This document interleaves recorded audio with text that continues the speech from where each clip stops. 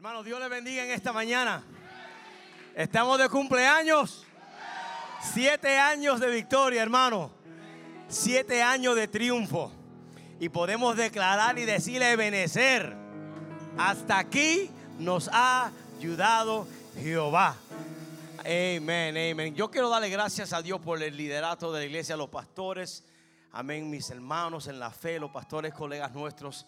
Amén, el liderato, la junta de ancianos, los líderes que semana tras semana a lo largo de los últimos 7 años han mantenido, amén, la fe, la pujanza, el valor, el brío, la audacia para creer a Dios por cosas grandes, hermano. Siéntese.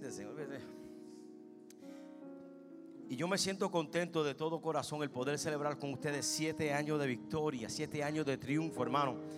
Esta iglesia, aquí hay hermanos que quizás llevan 6 meses, 7 meses en esta iglesia y quizás no conocen un poquito de la historia de la iglesia de New Birth. Pero esta iglesia comenzó con un puño de hermanas y hermanos, 38 para ser exacto, en la sala de mi casa. Y recuerdo ese día como que si fuese hoy, ajenos a que Dios iba a hacer cosas poderosas a lo largo de estos 7 años, plantar iglesias. Y aunque ahora tenemos 2 iglesias, Kissimmee y Poinciana, pero logramos abrir iglesia, tener iglesia en Newport Richie, abrir un campus en Venezuela, pastorear a pastores, 29 iglesias, que esta iglesia ha sido influencia y bendición a 29 pastores a lo largo del país, hermano. Y cuando yo rebobino la historia y recuerdo del día que estuvimos en la sala de mi casa y vemos como Dios ha hecho todo lo que ha hecho, las miles de personas en 7 años que han dado su vida a Cristo a través de este ministerio, de esta iglesia, podemos decir a Dios sea toda la gloria, ¿verdad que sí, hermano? Dios ha sido fiel, Dios ha sido bueno y Dios ha sido maravilloso. Y para mí es un privilegio celebrar con nosotros, celebrar los 7 años, celebrar 7 años de victoria. Sabemos que lo que viene por delante es mucho mejor. Pero hoy queremos decirle, Señor, tú has sido bueno, tú has sido grande, tú has sido maravilloso. Y hoy te cantamos que tú has sido bueno y decimos, Dios ha sido bueno. Dios ha sido bueno.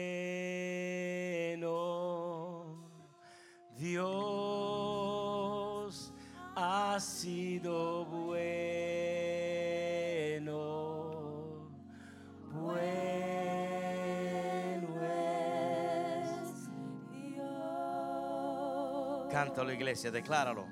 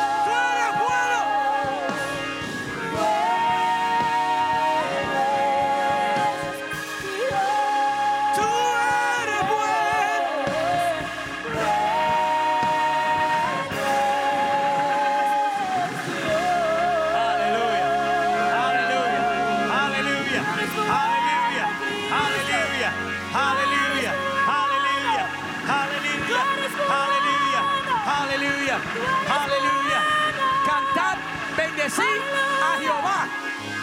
Naciones todas, pueblos todos, alabarle, porque ha engrandecido sobre vosotros su misericordia, y la verdad de Jehová es para siempre. Aleluya, gloria a Dios. Él es fiel, Él es fiel, Él es fiel, Él es fiel, Él es bueno, Él es digno de toda la gloria.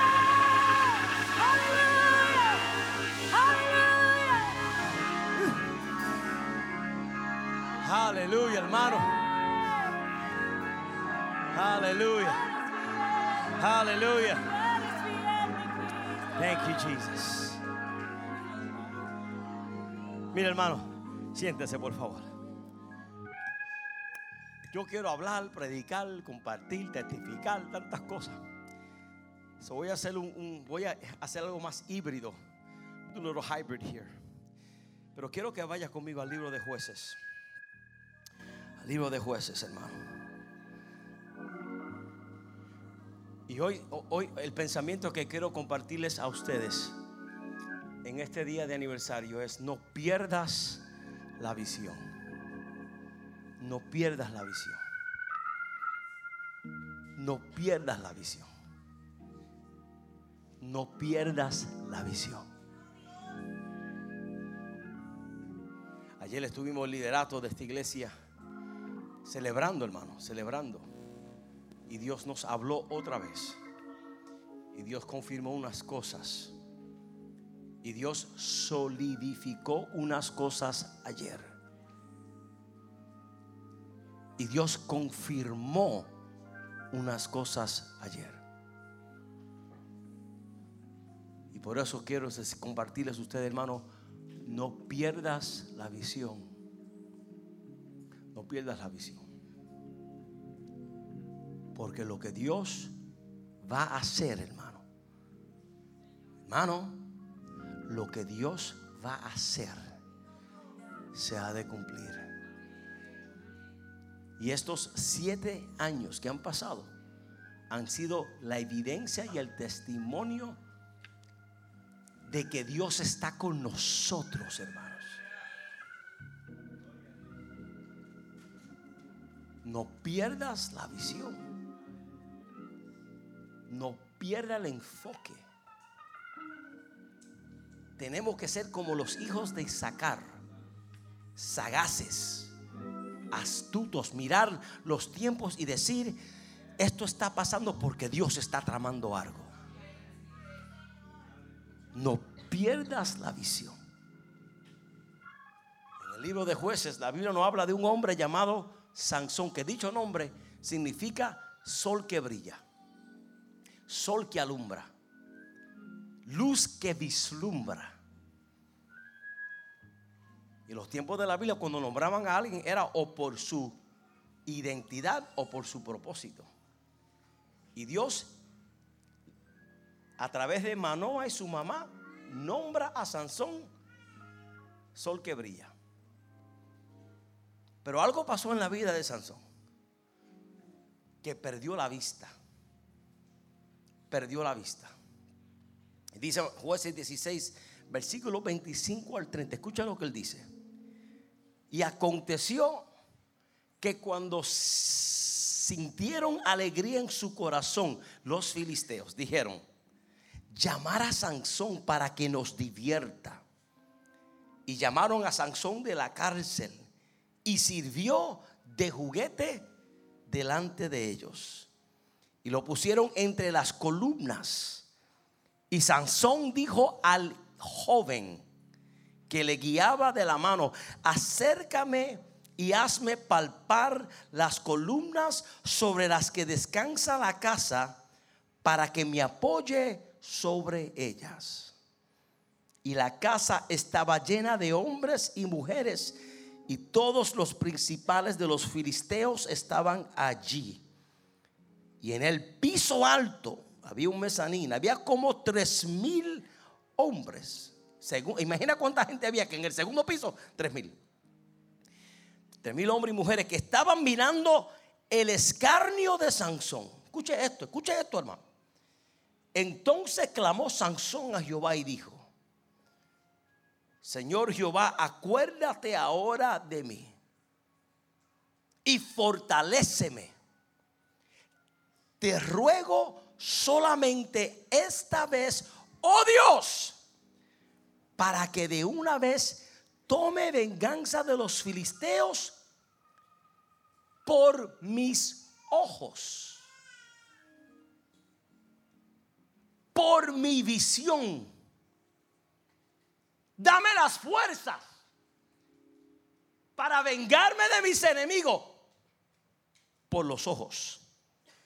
Asió luego Sansón las 2 columnas de en medio sobre las que descansaba la casa, y echó todo su peso sobre ella, y su mano derecha sobre una y su mano izquierda sobre la otra. Y dijo Sansón: muera yo con los filisteos. Entonces se inclinó con toda su fuerza, y cayó la casa sobre los principales y sobre todo el pueblo que estaba en ella. Y los que, esto es profético, y los que mató al morir fueron muchos más que los que había matado durante su vida. No pierdas la visión, iglesia. Esta historia nos narra el libro de los Jueces. Una historia que comenzó bien, tuvo un hiccup, tuvo una disyuntiva en el medio. Pero eventualmente el propósito de Dios en la vida de Sansón se dio a realizar. Yo vengo a someterte, hermano, en esta mañana la realidad de que en ocasiones hay muchas personas que tienen ojos, sin embargo no pueden ver. Hay personas que tienen ojos al frente de su cara, pero como los ídolos en la Biblia, dice la Biblia que hay ídolos que tienen ojos mas no ven, tienen oídos mas no oyen, tienen boca mas no hablan. Jeremías capítulo 5 versículo 21, vemos que Dios le habla al pueblo de Israel y le dice lo mismo, diciéndole: oíd ahora esto, pueblo necio y sin corazón, que tienes ojos y no ve, y tienes oído y no oyes. Y yo quiero animarte en esta mañana, celebrando el 7º año de aniversario, que no permita que el enemigo opaque nuestra visión para seguir viendo lo que Dios nos ha prometido, a pesar de lo que usted está pasando como individuo y como iglesia. Hay una diferencia, hermano, entre ser ciego y nacer ciego. Una gran diferencia. Inclusive personas que nacen ciegos, hicieron una encuesta y ellos dijeron que personas que nacen ciegos prefieren estar en esa disyuntiva. ¿Por qué? Porque ellos no tienen que luchar con lo que era el poder ver. Una persona que nace ciega por naturaleza y por efectos secundarios, los otros 4 sentidos aumentan, se incrementan, pero se le hace mucho más difícil a una persona que antes podía ver y por un accidente en la vida o por una crisis en la vida, llámese accidente de carro, llámese diabetes, etcétera, pierde la capacidad de ver. La frustración para una persona que antes podía ver y ahora no ves es mucho más grande que aquella persona que no tuvo la dicha de ver, porque no tiene con qué comparar, hermano. Escúchame lo que le estoy diciendo. Para un ciego que nació ciego, pues mira, su ceguera es normal. Pero para una persona que tuvo la capacidad de ver, que tuvo la capacidad de visualizar y ahora por X o Y razón no puede ver, causa frustración, causa desesperamiento, causa que en ocasiones tomemos decisiones fuera de lugar, porque como las cosas no se ven como antes se veían, optamos a creer que estamos viviendo en una ambivalencia. Yo vengo a animarte: pierde todo lo que puedas perder, pero no pierdas la visión, iglesia. El enemigo está detrás de tu visión. ¿Por qué? Porque visión y propósito es la razón por la que todas las cosas existen. Dios en la Biblia, cuando crea lo que crea, lo crea con propósito. Y cuando hablamos de propósito, estamos hablando de visión. La visión de Dios para la tierra era procrear. La visión para el sol era alumbrar. ¿Qué hace Dios? Le da propósito, porque en la mente de Dios había una visión de lo que Dios iba a hacer. Y así como la creación tenía propósito que sale de la perspectiva de Dios. Cuando hablamos del hombre Sansón en Jueces, Sansón tenía visión. Ahora escuche esto. Sansón tenía visión antes de perder la vista. Dice la Biblia que Sansón perdió los ojos. Pero algo que Sansón se acuerda es que aunque Sansón perdió los ojos, Sansón nunca perdió la visión. Aunque Sansón perdió, dice la Biblia que le sacaron los ojos. Ahora, ¿qué fue lo que le dio a los filisteos la licencia o la autoridad para quitarle los ojos? Usted conoce la historia. Dalila lo acuesta en la falda y le cuenta un cuento de eso medio fling-flang y lo pone a dormir. ¿Y qué hizo Dalila? ¿Qué fue lo que hizo Dalila? Le cortó el pelo. ¿Sabe que Sansón tenía 7 trenzas en su cabello? Estamos hablando 7º año. 7 trenzas en su cabello. Y viene Dalila tratando de paralizar la visión de Dios en Sansón. ¿Y qué hace? Utiliza las 7 cuerdas del pelo de la cabeza de Sansón, porque ya entendía que la fuerza de Sansón venía en las 7 cuerdas de pelo que tenía Sansón. Y lo pone, y le cuenta un cuento, le canta un lullaby, lo pone a dormir y de repente a cortar y a cortar. Ya, hermano, usted sabe el tiempo que toma crecer una dreadlock, una cuerda de pelo. ¿Usted sabe lo que cuesta eso? Ella, al cortarle las 7 cuerdas, está cortando las 7 experiencias de Sansón. Porque para que un pelo crezca así estilo dreadlock, toma apenas 1 año y pico para que crezca ese pelo. Ella, al cortarle el pelo, está cortando lo que llevó a Sansón ser el hombre que era hasta ese pelo representaba todo 1 año de fidelidad, entre comillas fidelidad. Ese pelo representaba todo 1 año de proceso. Yo vengo a animarte, hermano. Nosotros estamos entrando ahora al 7º para 8º año. Yo quiero decirte y profetizarte que si hay algo que el diablo quiere hacer, él quiere cortar y desconectar todo lo que Dios ha hecho en ti y en mí los últimos 7 años, porque lo que estamos mirando ahora no se ve como era. Pero yo vengo a animarte en esta hora. No permita que Satanás te toque las cuerdas de tu pelo. No permita que Satanás elimine las cosas que son un recordatorio de lo que Dios ha hecho en tu vida. Y aunque él te quiera, I feel like preaching. Because he says, él dice, si le corto el pelo, le corto las memorias. Si le corto el pelo, le corto lo que lo llevó a este lugar. Porque Sansón tenía que vivir un voto nazareo. Mira, hermano, Sansón estaba claro en su visión antes de Sansón nacer. El propósito de Sansón se había profetizado antes de Sansón salir del vientre de su madre. Dice la Biblia que el ángel del Señor se le apareció a la esposa de Manoah cuando ella era estéril y no podía tener hijo. Y dice la Biblia que el ángel de Jehová le dio una visión de su futuro a una mujer estéril. El ángel de Jehová se le para frente a una mujer que no puede procrear y le mira el vientre cerrado y comienza a profetizarle a la esposa de Manoah. Y le dice: Manoah, la esposa, yo no sé cómo se llama la esposa de Manoah. Vamos a llamarla Manía, no sé. Hermana Mani, vengo a decirte, aunque tu vientre está cerrado, pero yo vine de parte del cielo para decirte que Dios va a abrir tu vientre, no por ti, hermana Mani, es porque de tu vientre va a salir uno, y este que salga va a ser diferente, porque voy a reposar una unción, la unción del Nazareno va a estar sobre él, y lo voy a llamar y lo voy a escoger para libertar a mi pueblo. Esa palabra en la vida de la hermana Mani comenzó a crear fertilidad en el vientre. Aleluya. Cuando todo se decía es imposible, cuando todo el mundo decía nada puede pasar.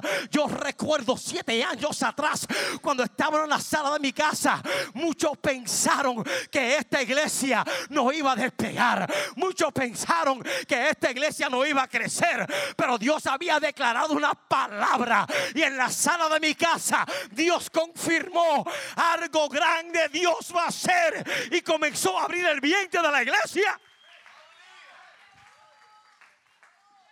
Hermano, y ahora esa palabra causó fertilidad, y ahora la hermana Mani está mirando a Manoa: mira, vamos al cuarto. Porque hermanos, cuando Dios da palabras, usted tiene que apegarse con alguien que crea lo que Dios va a hacer. Cuando Dios da una palabra, apéguese a alguien que cree que esa palabra se va a dar a la luz. Apéguese con alguien que crea. Pero Manoa nunca le dijo a la hermana Mani: yo sé que tú no puedes tener hijo. Manoa le dijo a Mani: si tú dices que Dios dijo que él lo va a hacer, vamos a meterlo al cuarto. Hermano, apégate con alguien que crea a Dios. Él estaba claro. Cuando Dios nos da una visión, hermano, con la visión vienen instrucciones. Y mira las instrucciones que Dios le da a la hermana Mani. Le dice en el capítulo 13, versículo 5, le dice: pues he aquí, concebirás y darás a luz a un hijo. Pero mira lo que dice: y navaja no pasará sobre su cabeza, porque el niño será nazareo a Dios desde su nacimiento, y él comenzará a salvar a Israel de la mano de los filisteos. ¿Sabe que en la Biblia encontramos 3 nazareos en la Biblia? Los 2 primeros, mira, hermano Luis, John, no voy a llegar a tiempo ya. Los 2 primeros jueces en la Biblia, escúchame, los 2 primeros nazareos en la Biblia eran jueces. Escúchame, hermano. El primero fue Sansón, el segundo fue Samuel, que era nazareo pero profeta, y el tercero que vemos es Juan el Bautista. Estos fueron los 3 nazareos que habían en la Biblia. Ahora, todo el mundo cualificaba a ser nazareo. Cualquier persona podía ser nazareo. Pero el voto nazareo no todo el mundo lo podía vivir. El voto nazareo venía con un alto precio. Ahora, todo judío podía cualificar para ser nazareo. Pero ¿cuál era el prerequisito hacia el nazareato? Números capítulo 6, versículo 2 al 8 nos dice: habla a los hijos de Israel y dile: el hombre o la mujer que se apartase haciendo voto de nazareo para dedicarse a Jehová, escuche esto, se abstendrá de vino y de sidra, no beberá vinagre de vino, ni vinagre de sidra, ni beberá ningún licor de uvas, ni tampoco comerá uvas frescas ni secas, todo el tiempo de su nazareato, de todo lo que se hace de la vid, desde los granillos hasta el ojello, no comerá. No un poco de tiempo, no 3 semanas. Todo el tiempo de su voto, de su nazareato, no pasará navaja sobre su cabeza hasta que sean cumplidos los días de su apartamiento a Jehová, será santo, dejará crecer su cabello. Todo el tiempo que se aparte para Jehová, no se acercará a persona muerta, ni aún por su padre, ni por su madre, ni por su ni por su hermano, ni por su hermana. Podrá contaminarse cuando mueran. ¿Por qué? Porque la consagración de Dios tiene sobre su cabeza. Todo el tiempo de su nazareato será santo para Jehová. Puso unas reglas. Y le era prohibido a él tomar del vino. Le era prohibido a él tocar lo muerto. Le era prohibido a él tocar cosas muertas. ¿Por qué? Porque el propósito de Sansón era liderar, y era ser juez, y era dirigir a Israel de la opresión filistea. ¿Por qué? Porque el propósito de Sansón era juzgar a Israel fuera de la idolatría filistea. Pero se hace un poco difícil libertar a un pueblo de la opresión cuando el hombre que Dios llama vive contrario al propósito que Dios tiene para con él. Su asignación era mantener a Israel en el carril correcto. Sin embargo, Sansón, entendiendo su propósito desde antes de nacer, él comienza a romper las reglas. Él comienza a violar la ley. Él comienza a tocar lo intocable. Se supone, hermano, que Sansón como juez viviera por la ley, aplicara la ley. Se supone que los jueces pudiesen, hermano, respetar la ley y cumplirla. Pero Sansón llegó a un punto, hermano, que él pensaba que era más grande que lo demás.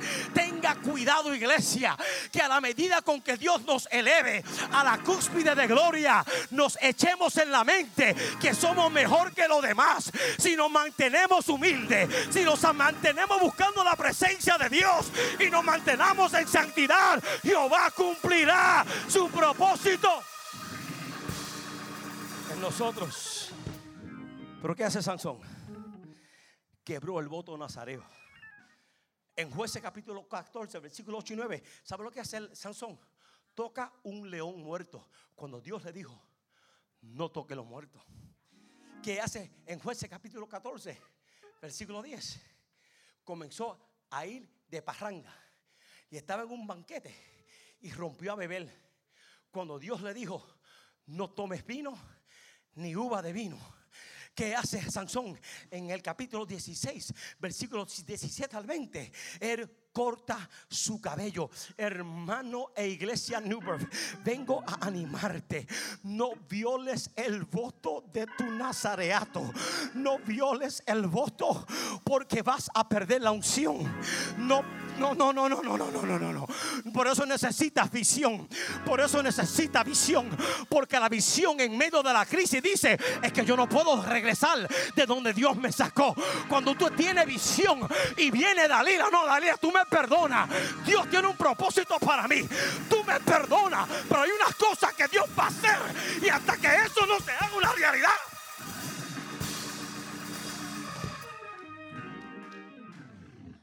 ¿Qué hace Dios? Para que Sansón cumpla su propósito, Dios le unge. Dios lo unge. ¿Por qué? Porque Dios unge a aquellos que tienen propósito y unción. Ahora, la unción es lo que nos permite perseguir nuestro propósito. Por eso cuando decimos: ese hermano está ungido, esa hermana tiene la unción, lo que eso significa es que Dios ha capacitado a esa hermana, a ese hermano, cumplir el propósito de Dios. ¿Por qué? Porque Dios no nos unge por ungirnos. Dios no está gastando aceite en el cielo. Dice la Biblia en Isaías 61: el Espíritu de Jehová está sobre mí, porque me ha ungido Dios para sanar, para libertar. Hermano, Dios ha desatado una unción sobre nosotros para hacer algo. Y a la que nosotros perdamos vista de lo aquello que Dios nos ha llamado a hacer, parará el aceite, porque Dios no va a malgastar su unción en personas que no pueden ver el propósito que, mira hermano, vengo a animarte. Por eso hermano, no te quejes, ni te la pases peleando, ni te la pases en división, ni te la pases murmurando. Mantén los ojos puestos en Jesús, el autor y el consumidor, porque mientras estamos con la visión clara, la unción va a caer, y la unción nos va a dar la capacidad de seguir caminando en pos. Escucha, hermano, Satanás no quiere ver una iglesia con visión. Satanás quiere una iglesia con los brazos caídos. Satanás quiere una iglesia, ay, pero esto no es como era antes. Satanás quiere una iglesia desanimada, pero una iglesia con visión, no hay diablo que la pare. Una iglesia con visión, hermano, no hay demonio que la pare. Y yo vengo a decirte, hermano, lo importante para Dios es visión. Escúchame, hermano, ya voy a aterrizar el avión. Porque Satanás puede que te quite los ojos. Satanás puede que te quite la vista, pero no permita que te quite la visión. Oh, Lord. Mira, hermano, hay veces que en la noche, después que uno pasa los 50, cada 40 minutos tenés que estar yendo al baño y las luces están apagadas y yo tengo que ir para el baño y no quiero molestar a la Petri. Y te confieso, hermano, no puedo ver de noche, no puedo ni encontrar los lentes de noche. Pero aunque yo no tengo la vista para ver en la oscuridad, todavía yo sé dónde está la cama, yo sé dónde termina la orilla de la cama, yo sé dónde comienza la puerta para ir para el baño. Y aunque no tengo vista para ver por la oscuridad, tengo la visión de saber en 7 pasos tengo que hacer una derecha. Hermano, vengo a animarte en esta hora. Quizás tú no tienes la vista que antes tenías, pero no pierdas la visión, no pierdas la visión, no pierdas la visión, no pierdas la visión.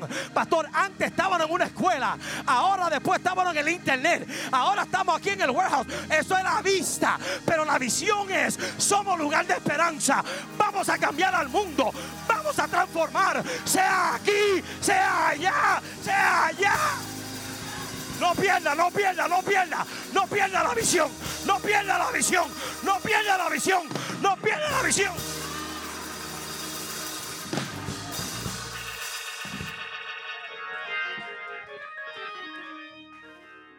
¿So qué hace Sansón? No tenía vista, pero tenía visión.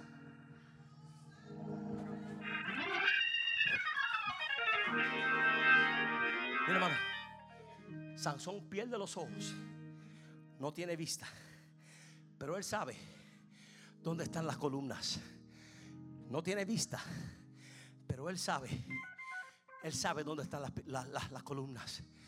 Y aunque él no tiene vista, ¿sabe lo que le hizo? Pastor Edwin buscó la generación más joven, agarró un jovencito que no tenía visión, pero tenía vista.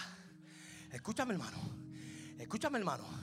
Sansón, en vez de frustrarse por no tener ojos, él se apegó a la generación que no tenía visión, porque eran jóvenes, pero tenían ojos para ver. Hermanos, yo te estoy profetizando en este año número 7 que Dios nos está diciendo, listen to me, Dios va a cumplir todo lo que Él ha prometido. Y Dios no va a seguir trayendo gente con ojos. ¿Sabe que Moisés fue a la montaña y él fue el único que tuvo la visión? Mientras que todo el mundo con ojos estaba en el valle y nadie vio, él fue el que vio y regresó con la evidencia, las tablas de la ley. Escúchame, tú que tienes ojo y no tienes visión, mira. Quizás Dios nunca te dé la visión, pero apégate con la visión de la iglesia. Quizás tú nunca puedas verlo con claridad, pero pon tus ojos y ánclalos. La Biblia dice: que cuando Moisés estaba en el monte, a la mano izquierda estaba Aarón, derecha estaba Aarón y a la mano izquierda estaba Hur. Y dice el pueblo que mientras el pueblo en la guerra miraban hacia arriba, veían la visión de victoria. Aunque usted no pueda ver unas cosas, apégate a que...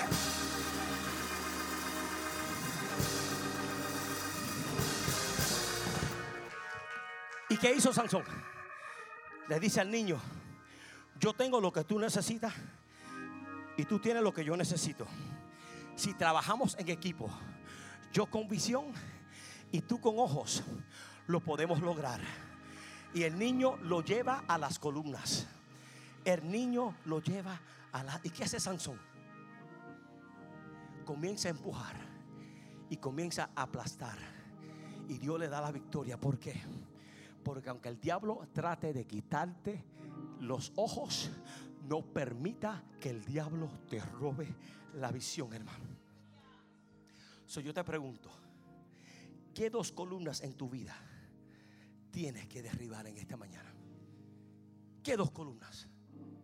Incertidumbre, falta de fe, orgullo y arrogancia, desobediencia y autogratificación, miedo, incredulidad, dudas o incertidumbre. ¿Qué dos columnas tenemos que derribar para ver el propósito de Dios realizado en nuestras vidas? Porque, hermano, la hora de derribar columnas llegó en el 7º año. Porque ¿sabe lo que quiere el diablo hacer? Dice que el diablo, que los filisteos agarraron a Sansón, le quitaron los ojos y lo pusieron a moler en el molino. ¿A qué Dios? Al dios Dagón. Y sabe que el dios Dagón era el dios del grano. ¿Sabe lo que hicieron los filisteos? Pusieron a Sansón a servir y a trabajar al dios del grano. Porque siempre y cuando el diablo logre que tú pierdas la visión, te va a llevar a tu Ur de los Caldeos. Pero el deseo del corazón es que mientras tú estés en el lugar que te encuentras, hermano, mantengamos el voto nazareo. Vivamos una vida santa. No nos contaminemos a las cosas de este mundo. Separémonos para Dios. Vivamos una vida que traiga gloria. Porque Dios le dijo a Sansón: siempre y cuando tú honres el voto nazareo, la unción reposará sobre ti. Siempre y cuando tú te mantengas en integridad. Olvídate de cómo, olvídate de cuándo. Mantente fiel, mantente santo, que tarde que temprano la unción que yo he depositado sobre ti te propulsará a tu propósito.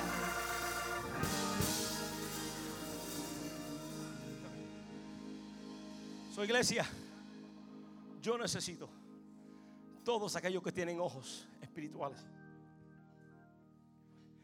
Yo necesito que tú confíes en la visión que Dios nos ha dado. Escúchame, todos ustedes que tienen ojos espirituales, yo necesito que tú confíes en la visión que Dios puso en mi corazón. Pastores, que no lo entiendo, pero sigue. Pastor, pero ¿por qué? Pero mira lo que Dios ha hecho estos 7 años. Sigue. No pierdas perspectiva. Porque, hermano, la visión es clara. Mira, hermano, en ocasión nuestra vista del momento no nos permite ver la visión a largo plazo. Eso fue lo que pasó con el profeta. En 2 de Reyes capítulo 6 versos 16 y 17, el profeta está en una crisis. El profeta Eliseo está en una crisis. Está listo para ser confrontado por sus enemigos. Y él tiene un siervo. Y escucha lo que dice. Y él le dijo, Eliseo le dijo al siervo: no tengas miedo, porque más son los que están con nosotros que los que están con ellos. Y mira lo que hace Eliseo. Y oró Eliseo y dijo: te ruego, oh Jehová, que abras sus ojos para que vea. Entonces Jehová le abrió los ojos del criado y miró, y he aquí que el monte estaba lleno de gente, de a caballo y carros de fuego alrededor de Eliseo. Eliseo entiende, este hombre tiene ojo, pero no ve. Este hombre tiene ojo, pero ante la amenaza y la crisis pierde perspectiva por los enemigos frente a él, que no ha perdido perspectiva del Dios que está con nosotros. ¿Y qué hace Eliseo? Jehová, abre. Mi oración es, iglesia, que no perdamos visión, que mantenga los ojos puestos en Jesús, el autor y el consumidor de nuestra fe. ¿Y qué hace Dios? Le abre los ojos y comenzó a ver y a mirar. Mira, hermano, estos 7 años Dios ha sido fiel.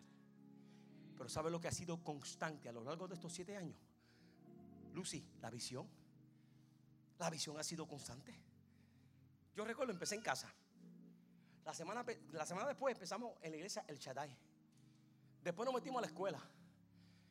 Y cuando la muchacha que abría y cerraba se emborrachaba el sábado, no había que no abrir la iglesia los domingos. Había momentos que los aires no servían. Y había, ese culto era fogoso por el calor. Había momentos, hermano, que habían las escuelas de la ciudad compitiendo ahí y uno perdido entre desastre. Yo recuerdo, hermano, que cuando vino COVID nos quedamos sin local porque la escuela no nos abrió la puerta. Y hermano, nosotros no teníamos equipo de cámara. Nosotros no teníamos internet. Yo no sabía grabar ni cosas. Estos muchachos no sabían nada de eso. Y viene COVID, todo el mundo en su iglesia y nosotros, ¿y qué vamos a hacer? Y rompimos, tocamos puertas de iglesia. Hasta que una iglesia nos abrió la puerta y ahí empezamos a grabar los cultos. Y después de ahí, Señor, ¿y a dónde qué? ¿Y qué es lo próximo? Hasta que Dios nos trajo a este lugar. Hemos tenido muchos cambios.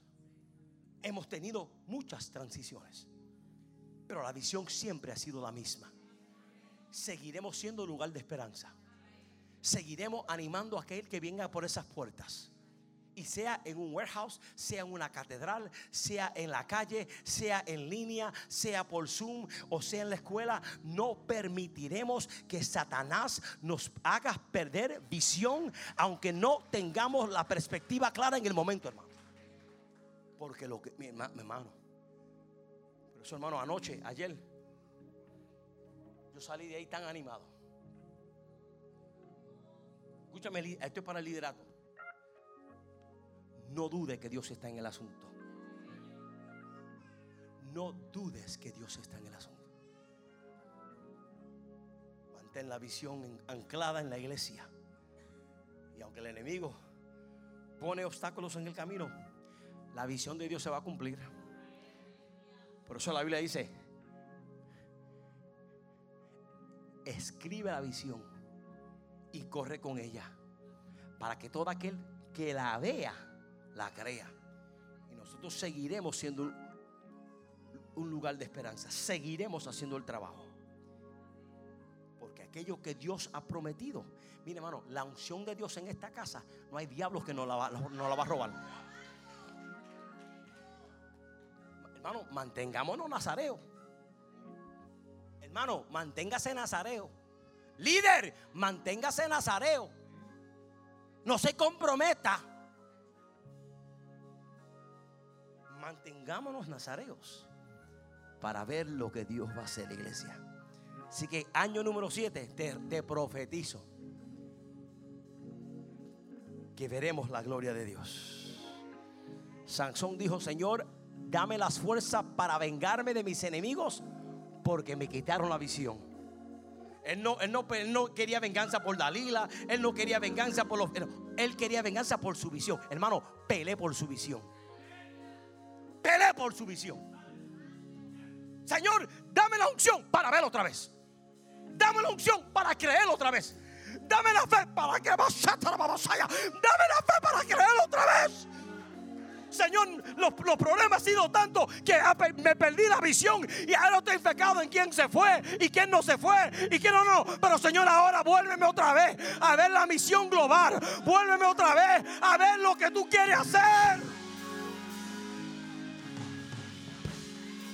Porque esta vez, hermano, dice la Biblia que más murieron la segunda vez que la primera vez. Así que, iglesia, lo mejor está por delante. Iglesia, caminas con los ojos del Espíritu. Y aunque no pueda verlo en lo natural, abre la pupila espiritual y caminaremos hasta ver lograr lo que Dios quiere hacer. Póngase de pie. Póngase de pie. Póngase de pie. 7 años, Señor. 7 años. 7 años. 7 cuerdas de cabello. 7 temporadas. 7 experiencias. 7 etapas. Pero tú sigues siendo fiel y constante. Y nosotros seguiremos caminando en pos de esa visión. Ayúdanos, Jesús. Ayúdanos, Jesús, al celebrar, pero al seguir marchando, sabiendo que lo mejor está por delante.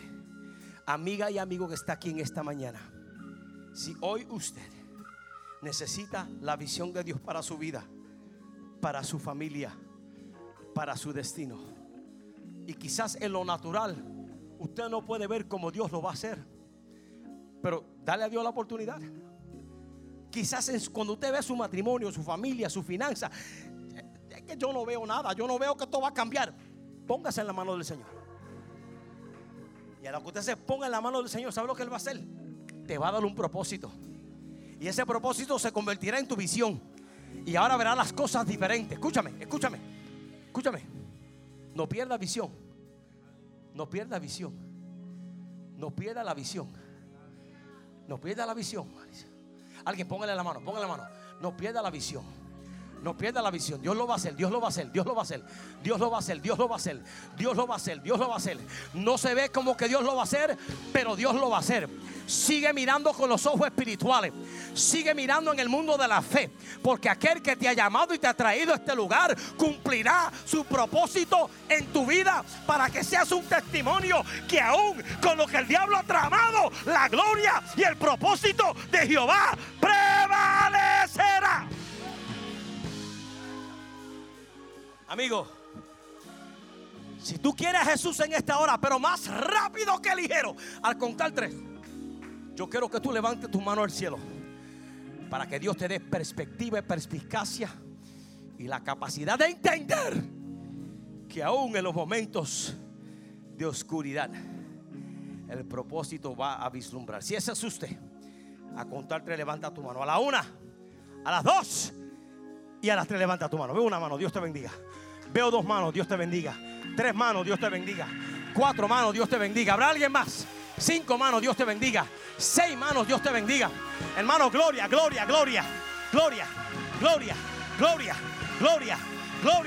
Año 7, año de visión. Año 7, año de perfección. Año 7, año de gloria.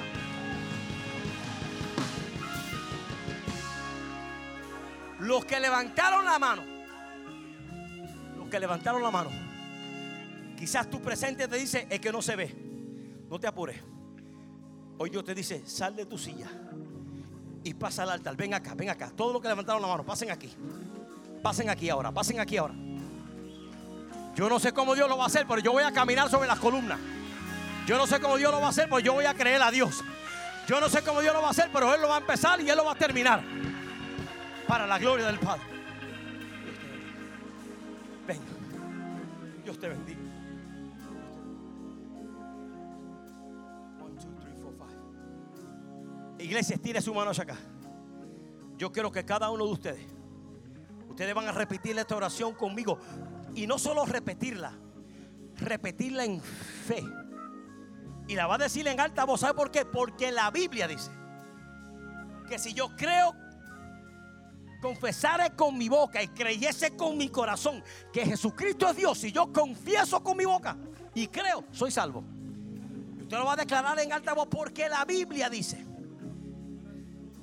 que el poder de la vida y la muerte está en la lengua. Usted puede hablar vida o usted puede hablar muerte. Pero hoy usted va a repetir una oración donde la vida de Cristo va a reinar en ustedes. Y yo quiero que tú la repitas conmigo en alta voz, porque la Biblia dice que todo aquel que me confesare delante de los hombres, en aquel día yo le confesaré delante de mi Padre. Y no te sientas mal, que aquí todo el mundo aquí, usted va a escuchar la iglesia entera orando la misma oración, animándote en el proceso. Así que cierra tus ojitos y repite conmigo esta oración. Di: Señor Jesús, en este día reconozco que soy un pecador, pero necesito un Salvador. Lávame y límpiame con tu sangre preciosa. Escribe mi nombre en el libro de la vida y séllame con tu Espíritu Santo. Quiero propósito, por eso vengo a ti. Lléname, límpiame y con tu ayuda prometo servirte hasta el final. Me declaro salvo en Cristo Jesús. Amén. Iglesia, amén.